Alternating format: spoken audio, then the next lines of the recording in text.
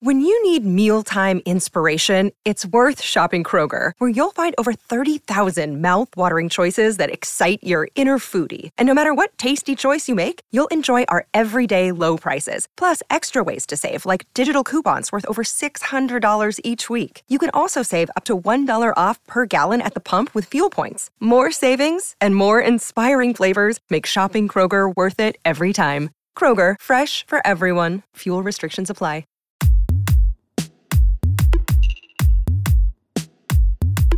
Hello, this is the Fiction Nonfiction Podcast from Literary Hub, where we believe that every issue in your social media feed or on the evening news has already been tackled somewhere in literature. I'm Whitney Terrell, the author of the novel The Good Lieutenant. And I'm Vivi Ganeshananthan, also known as Sugi, the author of the novel Brotherless Night. We talk a lot about our mentor, James Allen McPherson, on the show, but we actually met at a memorial for him that was held by the Iowa Writers Workshop in late summer of 2016. So, which was lucky that we met. I'm glad we met there. I was sad that we were at his memorial, and it also means that we never got to have a chance to have him on the show. He would have been the absolute best guest. Yeah. I've tried to imagine him talking to us on Zoom from his house on Rundell Road. I wonder what his background would have been like. And listening to us impatiently as we try to explain to him that we need him to record his voice separately on the phone, but that's what every guest does, really. Do you remember standing in that house with his daughter, Rachel, after that memorial? I do. It's very vivid to me. You know, his number is still in my phone. I feel like we had booked him as a guest on the show. One of us would have had to go to his house. We would have had to drive there and sit there and log him onto Zoom. And the conversation would have been 100% worth it. I would have done that. I would, yeah. I mean, I taught at the workshop the semester after he passed away, and my class was actually held in his office. And, you know, we've had a lot of guests on the show who've also been connected to him or students of his or friends of his.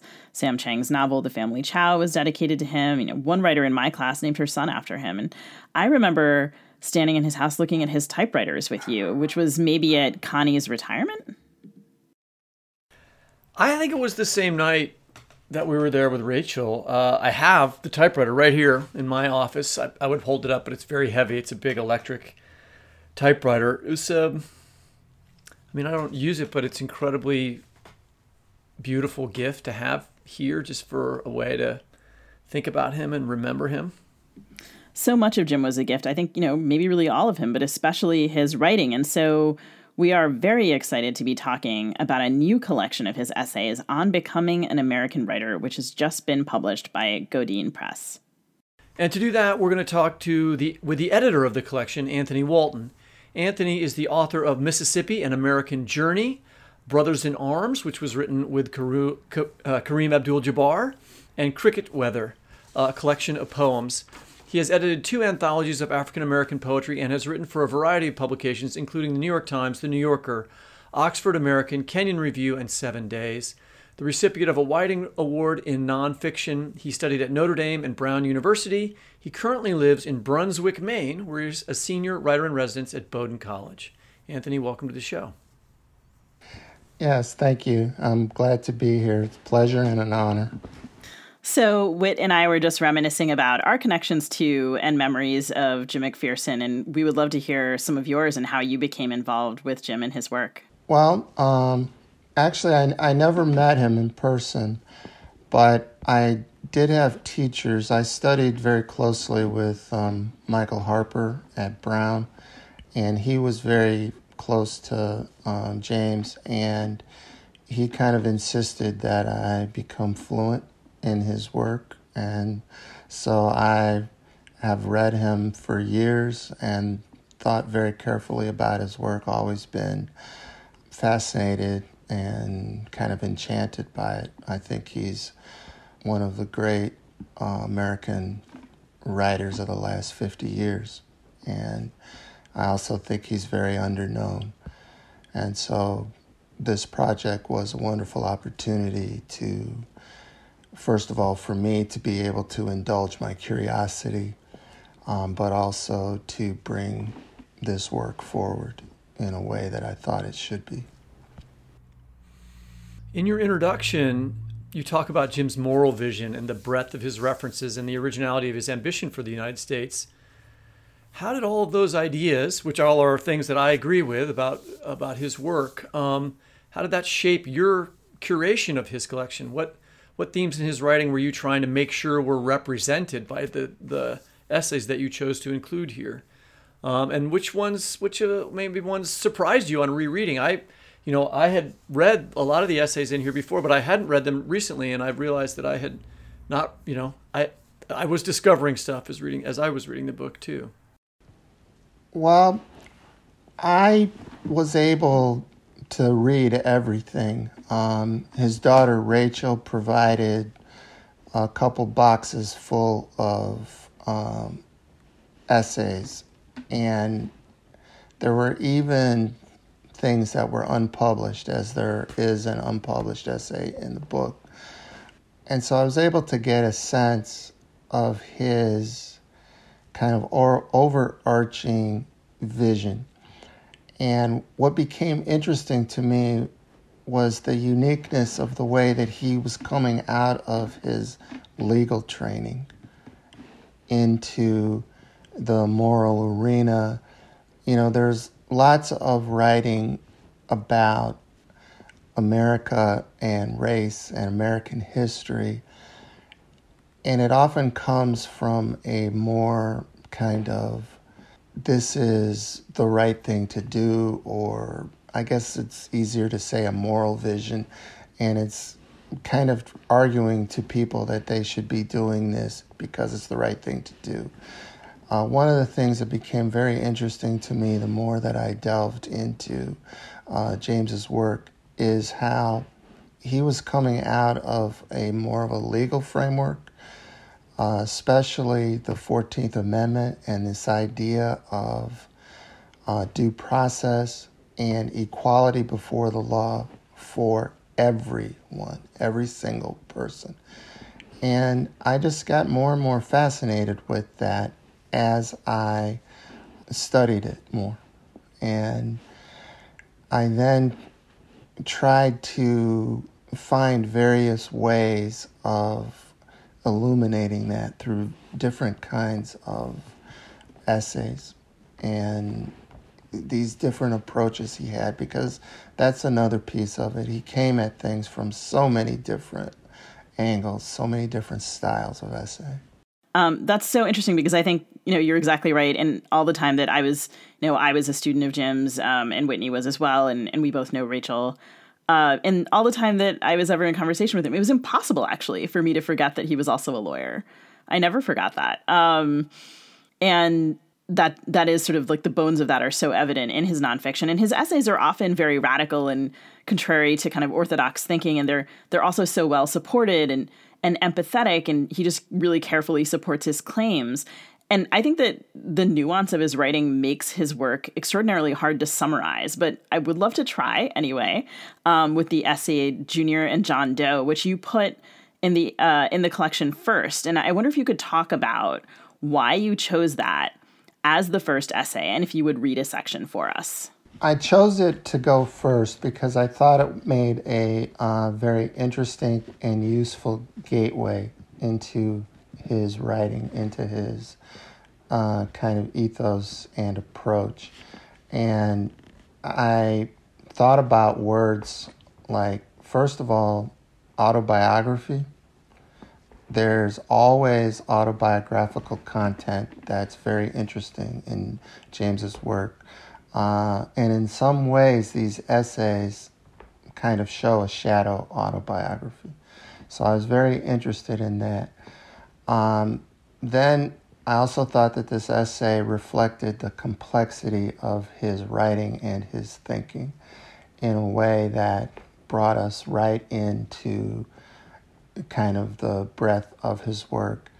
I also thought it provided a context for all of his thematic concern, his thinking. It's just so large, as you just said. It covers so many different areas, and there's so many different kinds of practice in it. And then finally, I thought that the essay served as a kind of manifesto for the rest of his nonfiction writing. And I was able to kind of imagine the rest of it in that arena. And so that's why it went first, because I thought it was just a great kind of slide down into the rest of the work. That's great. Would you read a section for us? Sure. Here's a section from Junior and John Doe. I do not believe that Du Bois or even Ellison could have anticipated the extent to which black people conformed to the white American model during the 1970s and 1980s. Both their analyses assume a limited absorption of white influences into the black American idiom. But traditionally, with black people, this reverse integration has been a highly selective process. Only those traits of the other world that could enhance the group's sense of self were selected by black people to be incorporated into the group's ongoing process of self-making. It was only under a new set of historical circumstances during the past 2 decades that a large segment of the newly created black middle class assumed that it had much more in common with that idealized other world than it had with the vernacular sources of its own vitality. During these decades, a very large group of black people took a side trip, so to speak, by attempting to standardize an identity apart from the concrete conditions of the group's ethos. Many stopped negotiating the complex balance between the moral and aesthetic feeling tones of our own ethos and the influences or trends abstracted from Du Bois's other world.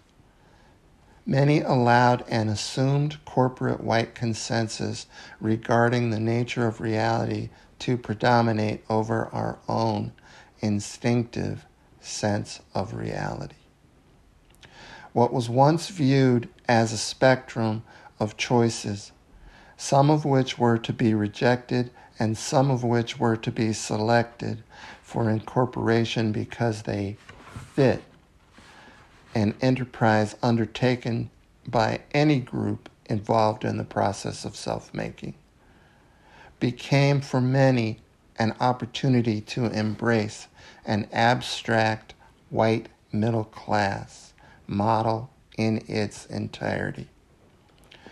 Whereas our ancestors had abstracted and recombined with great discrimination and care, many of us accepted unthinkingly the images and trends paraded before us. In doing this, we won with ease our centuries-long battle against discrimination.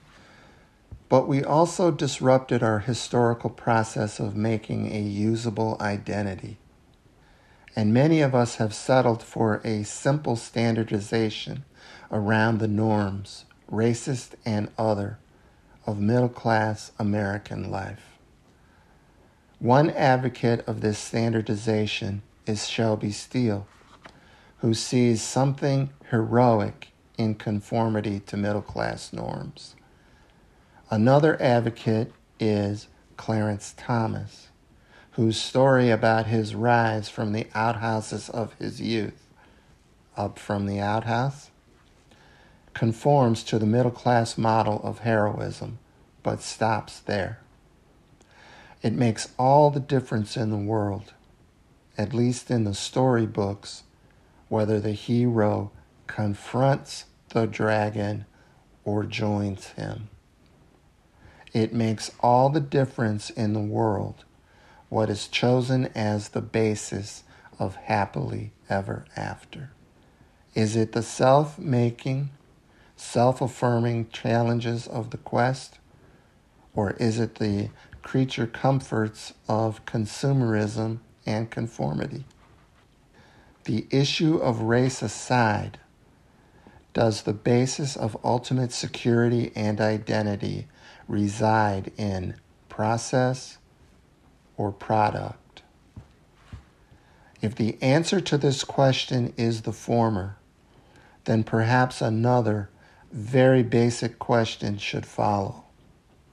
What, in the nature of a group ethos or an idiom, have we managed to bring forward from our failures in the 1970s and 1980s? The visible leaders of the group are always bemoaning the fact that we are losing our gains. But beyond those material things that can be measured, what else of much great value have we lost? I believe that we have lost or are steadily losing our sense of moral certainty, the ability to distinguish between right and wrong. I believe that this moral certainty once was, among the best of us, an ethical imperative, one passed along as a kind of legacy by our ancestors. This was our true wealth, our capital. The portion of this legacy that fueled the civil rights movement was a belief that any dehumanization of another human being was wrong. This moral certainty once had the potential to enlarge our humanity. Beneath it was the assumption that the experience of oppression had made us more human, and that this higher human awareness was about to project a vision of what a fully human life, one not restricted by color, should be. We seem to be moving on an ethical level toward a synthesis of the two-ness, the merger of the double self into a better and truer self. That was the end Du Bois had in mind. Because of the complex ways in which the Black American idiom relates to the white American essence, there were certain whites who anticipated the projection of a new human style, one which finally transcended race, rising from our struggle. This did not happen. Thank you. So many of Jim's, and by the way, Sugi and I call him Jim because when we knew him in class, and he would ask you to call him that, and so it feels right to. I don't mean to be like overly familiar with him, Sure. but No. so much of his ideas, are core there, like really central. And I want to go back to that Clarence Thomas line. It makes all the difference in the world whether the hero confronts the dragon or joins him. And so he's really talking about, what he believes, like there was an opportunity for Black Americans to like create a new self, right? And he feels like instead what happened was accepting too much of sort of like what white American middle class values were, if I'm understanding his essay correctly. Yes, and I would add to that and say he's also asking and imploring African Americans to not toss out what we already had, that there was this tremendous value in what had already been accomplished. And throughout the book, he comes back to a very powerful idea for me of the ancestors and of living up as African Americans and Americans. For him, there's always that kind of equal statement that we're Americans, we're African Americans. But to not forget to live up to what the people that came before, think of the faith that the people that got off those ships in Charleston Harbor had, and they kept going. And so one of the things in his work is that African Americans in particular need to remember that and try to live up to that and not toss that aside. And I think that's part of what you're picking up on there. Okay, we're going to take a short break here, and we'll be right back.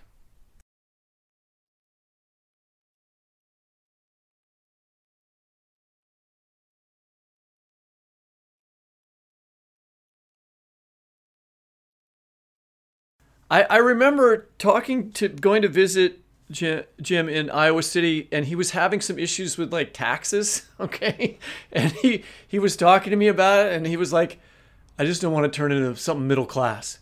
And I realized, like, when I see him talking about, his wanting to avoid that conformity of the middle class was really a part of his life. And I think he applied that to everyone. Like, you should try to stay out of that particular set of ideas, right? And I also find that as a living part of his work, constantly sort of talking about that. Certainly, and I talk about that a little bit in the introduction, but if you think about where he came from, and because of where he ended up, I think we often forget that this was a boy born into some of the most ferocious and mean segregation.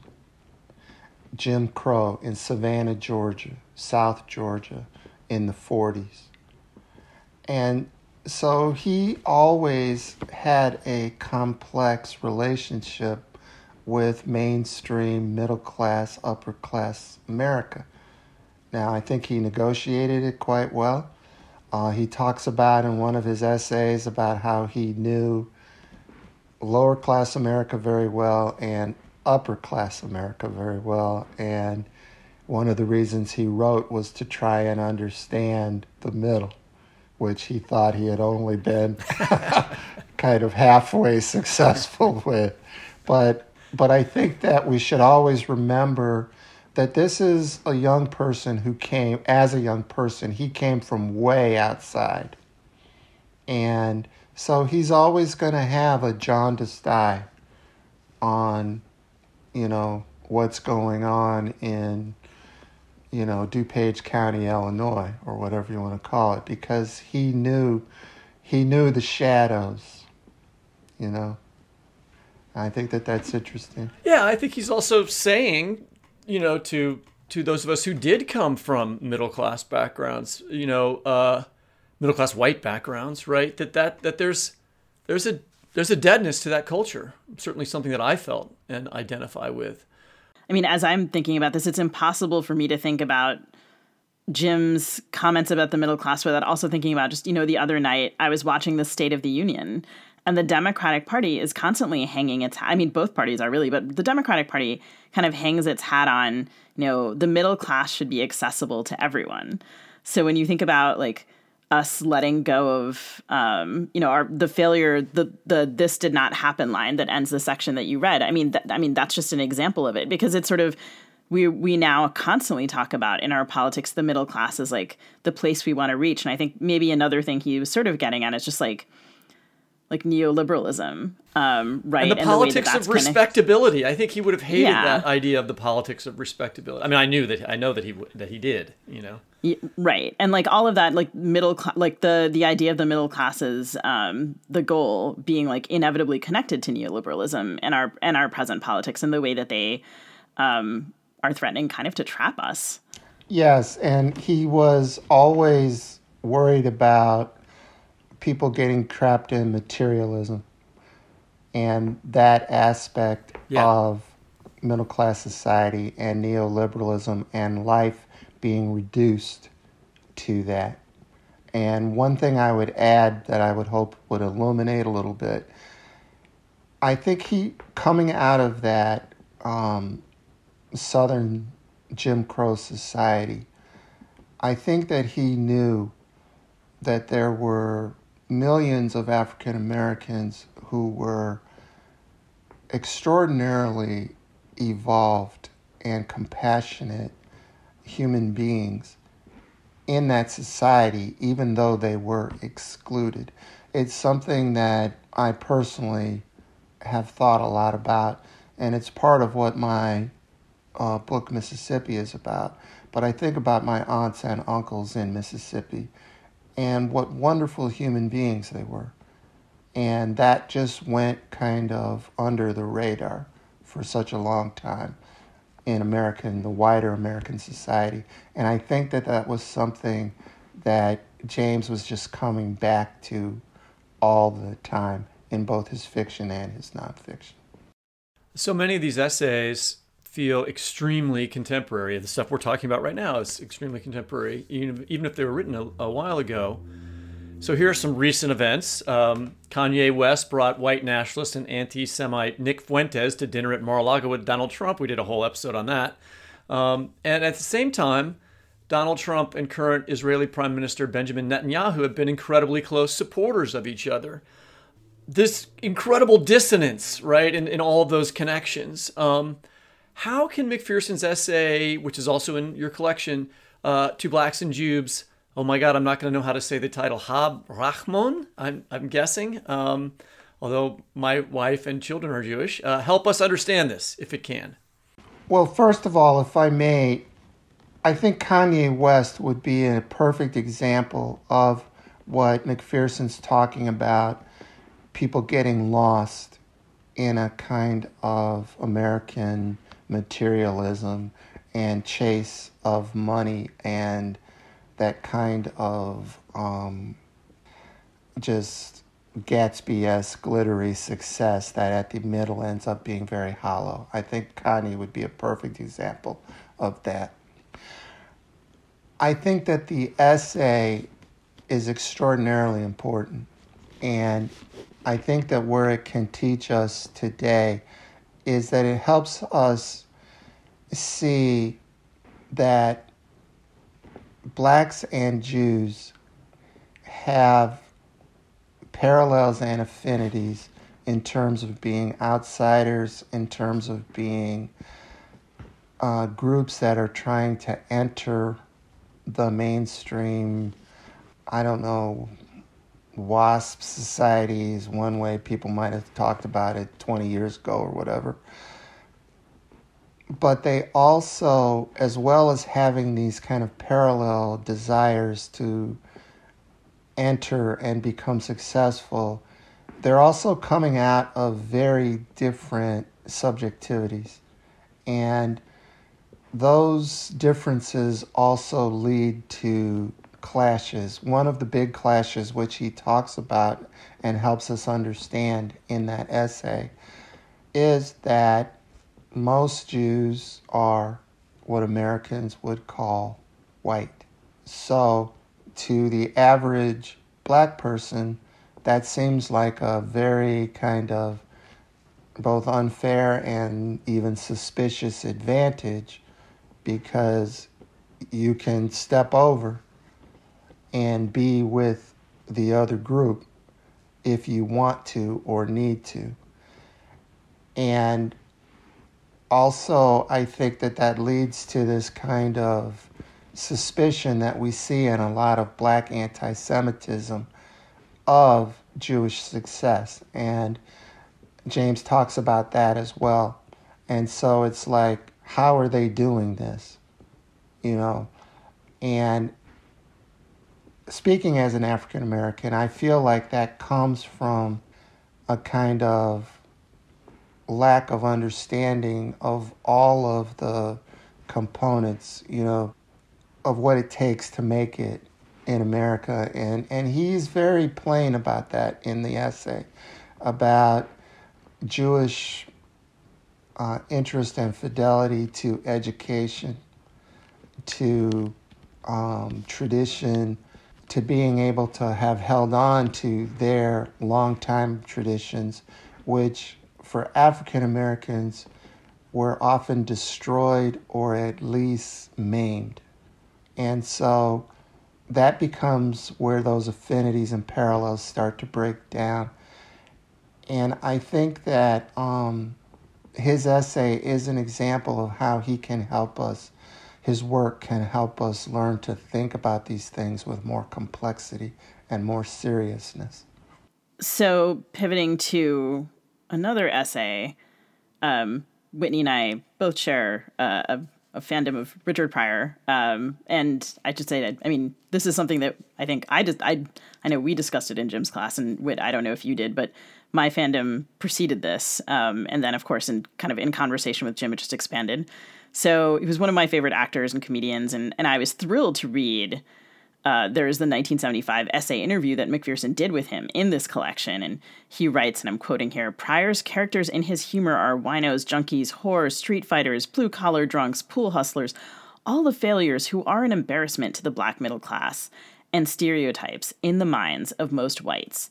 The black middle class fears the glorification of those images, and most whites fear them in general."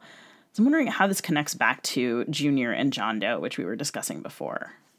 Well, I think if you think about his concern about blacks just mindlessly trying to join the middle class, the white middle class, and forgetting their past while they're doing that, forgetting what is great and sustaining about African American culture. What he's talking about there is Richard Pryor, who, first of all, I want to say, we often forget his celebrity kind of obscured his accomplishment as an artist. And often we think of him as this, drug addict who was constantly out of control, and we forget what a just absolute brilliant artist he was. So Pryor had an ability to kind of make contact in his art with various areas of black society that people pushing for respectability, for example, Whitney, they don't want that. They're trying to leave that behind, whether it's a street person or a person who lives off the grid, so to speak, Mudbone, someone like that in the South. That is what a lot of people trying to reach the middle class are trying to run away from.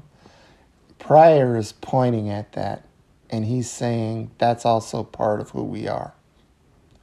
And we need to remember that. And he's doing it in a way that is hilarious and heartwarming, and that the very people who are running away from it also have to admit that they love. But again, because this is America and the complexity of America, they also don't necessarily want white folks looking at this because it is their thinking shameful or whatever. And I think that that's something that he very much put his finger on, and that's how those two essays link. At the beginning of the show, we were trying to imagine what it would be like to have Jim on as a guest, or to be discussing his writing alongside our current politics. And I wonder if you would maybe enter that imaginative world with us. Donald Trump was elected president of our country very shortly after Jim passed away. And in the years since, we've seen the rise of misinformation, white nationalism, anti-Black and anti-Asian racism specifically, climate change, and a global pandemic, to mention just a few developments. So I'm curious what you think Jim would be writing about now and what he would be discussing on this show. Well, one thing I'm sure he would be writing about, I mean, if I can say that, but I think so, having thought about this for a while. I think he would be very hard on education, particularly in light of the kind of looming fight that's going to come when the decision on affirmative action in colleges is handed down. I think he would be looking at that very carefully, particularly through, again, that 14th Amendment lens. And I can't underscore that enough in terms of thinking about his thinking and his work and his concern, because part of what he would do, if you think about some of his other essays, for example, his great essay about blockbusting in Chicago from the 1960s, which I hope we'll be able to bring forward in the future. And also Coates has written a lot about this. But I think that James would be pointing at the way that due process and equality is denied so many of these children, and then you want to hold them back at the level of college, which is one of the places that our society has tried to ameliorate a lot of the unfairness of the wider educational system. So I think that that would be something he would be very interested in. I also think he would be writing about people like Kanye West. I think he'd be writing about hip-hop. I think he probably would be skeptical of a lot of the kind of performances and claims of hip-hop. I think, there's a lot that he would be just right on and be interested in and would have a lot to say about. Speaking of that affirmative action thing, the thing I've been thinking about is like how the right has been so critical of higher education, and it's a terrible place where where you'll meet right-wing politicians and believers who don't want their kids to go to college to get indoctrinated by the liberals who live there, and then yet at the same time they recognize and want to try to keep out others from being able to go there as well. It's a very contradictory position for the right to have. One of many. Skipping that over. Sorry? One of many. Yeah, one of many. One of that. It's all makes no sense what they're doing. So skipping over them, I want to get to one last thing, which is that there's also like I don't like to the term optimistic. I wrote that in there, but it doesn't seem like the right word. But there's some belief. There's a real belief in humanity in James Allen McPherson's work, and his belief in what America could be. You heard that in the reading that you gave, where he said there was this possibility that did not happen. That doesn't mean that it won't happen or can't happen, right? And in his final essay, he talks about the idea, in the final essay that's in your collection, he talks about the idea that every American should be, or could be, a synthesis of high and low, black and white, city and country, provincial and universal. If he could live within these contradictions, he would simply be a representative American. That's the quote. Could you talk about that idea in his work? Yes.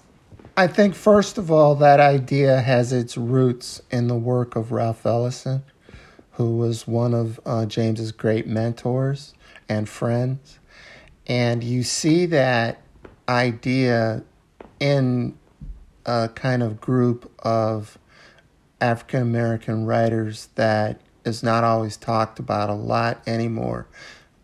Ernest Gaines, Michael Harper, Jay Wright, these kinds of writers. But I think that, first of all, James had done that himself. He had become that person that you just described. Yes. And so I think part of him, he thought that if he did it, everybody could do it, first of all. But I think also he understood that that was the reality, and that so much of our kind of American suffering comes from refusal from various corners. And this is everyone. Black folks, white folks, Latinos, Asians, everyone kind of tries to hug their corner and not credit how much they're being influenced by everybody else. And I think that he saw that a recognition of that, for example, in the essay, Yukio, the one about his friendships, that this kind of world works on the ground in America.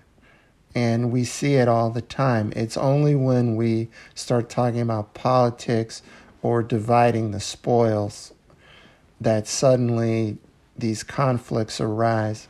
So I think that his hope was that by giving everyone a chance, providing equal opportunity, equal education, providing due process for everyone, that we would come to see that we were much more the same than we were different. And I think that this is one of his kind of core beliefs, particularly in his nonfiction, and it's part of his truth-telling. I mean, there's so many wonderful, things about him. You think about this guy from Savannah, Georgia, who somehow ends up 5 years later in Harvard Law School. And then while he's in Harvard Law School, he's hanging out with William Winter and these people from the Atlantic Monthly and all this kind of stuff. His own life showed what happened when people were open to other people that on the surface might not seem to be like them. And I think that he just saw that as the way forward, and to cast a slightly darker hue upon it, the only way forward, because otherwise, the other choice is not pleasant. So that's what I think was going on with that. That is fantastic, and I really appreciate you listening to you talk about McPherson's work. You've done such a great job with editing this book, and Sugi and I both thank you for being a steward of his work, which is very important to us. So thanks so much for joining us, and we encourage our listeners to go and pick up On Becoming an American Writer, which is out now. Okay, well, first of all, there is more in the files, so let's hope that we're able to bring that forward as well. And thank you both for having me. I really enjoyed being here. Pleasure. Thank you so much. That's it for the Fiction Nonfiction Podcast. This podcast is produced by Ann Knigendorf. Our theme music is composed by Travis Workman. You can subscribe to us by typing fiction/non/fiction into the search bar of your favorite podcast app. Please go give us a rating and review on Apple Podcasts if you haven't done it yet. You can also listen, find previous episodes, and read excerpts from our interviews at the Literary Hub website, lithub.com, where the Fiction Nonfiction Podcast page is listed under the Lit Hub Radio tab. We'll also post that show page with links to the books we referenced this week on Facebook at FNF Pod, on Twitter at FNF Talk, on Instagram at fiction.non.fiction.podcast. You can find video of our interviews at our own Fiction Nonfiction Podcast YouTube channel and IGTV channel, and on our website at fnfpodcast.net, where our back episodes are grouped by topic areas. Happy reading!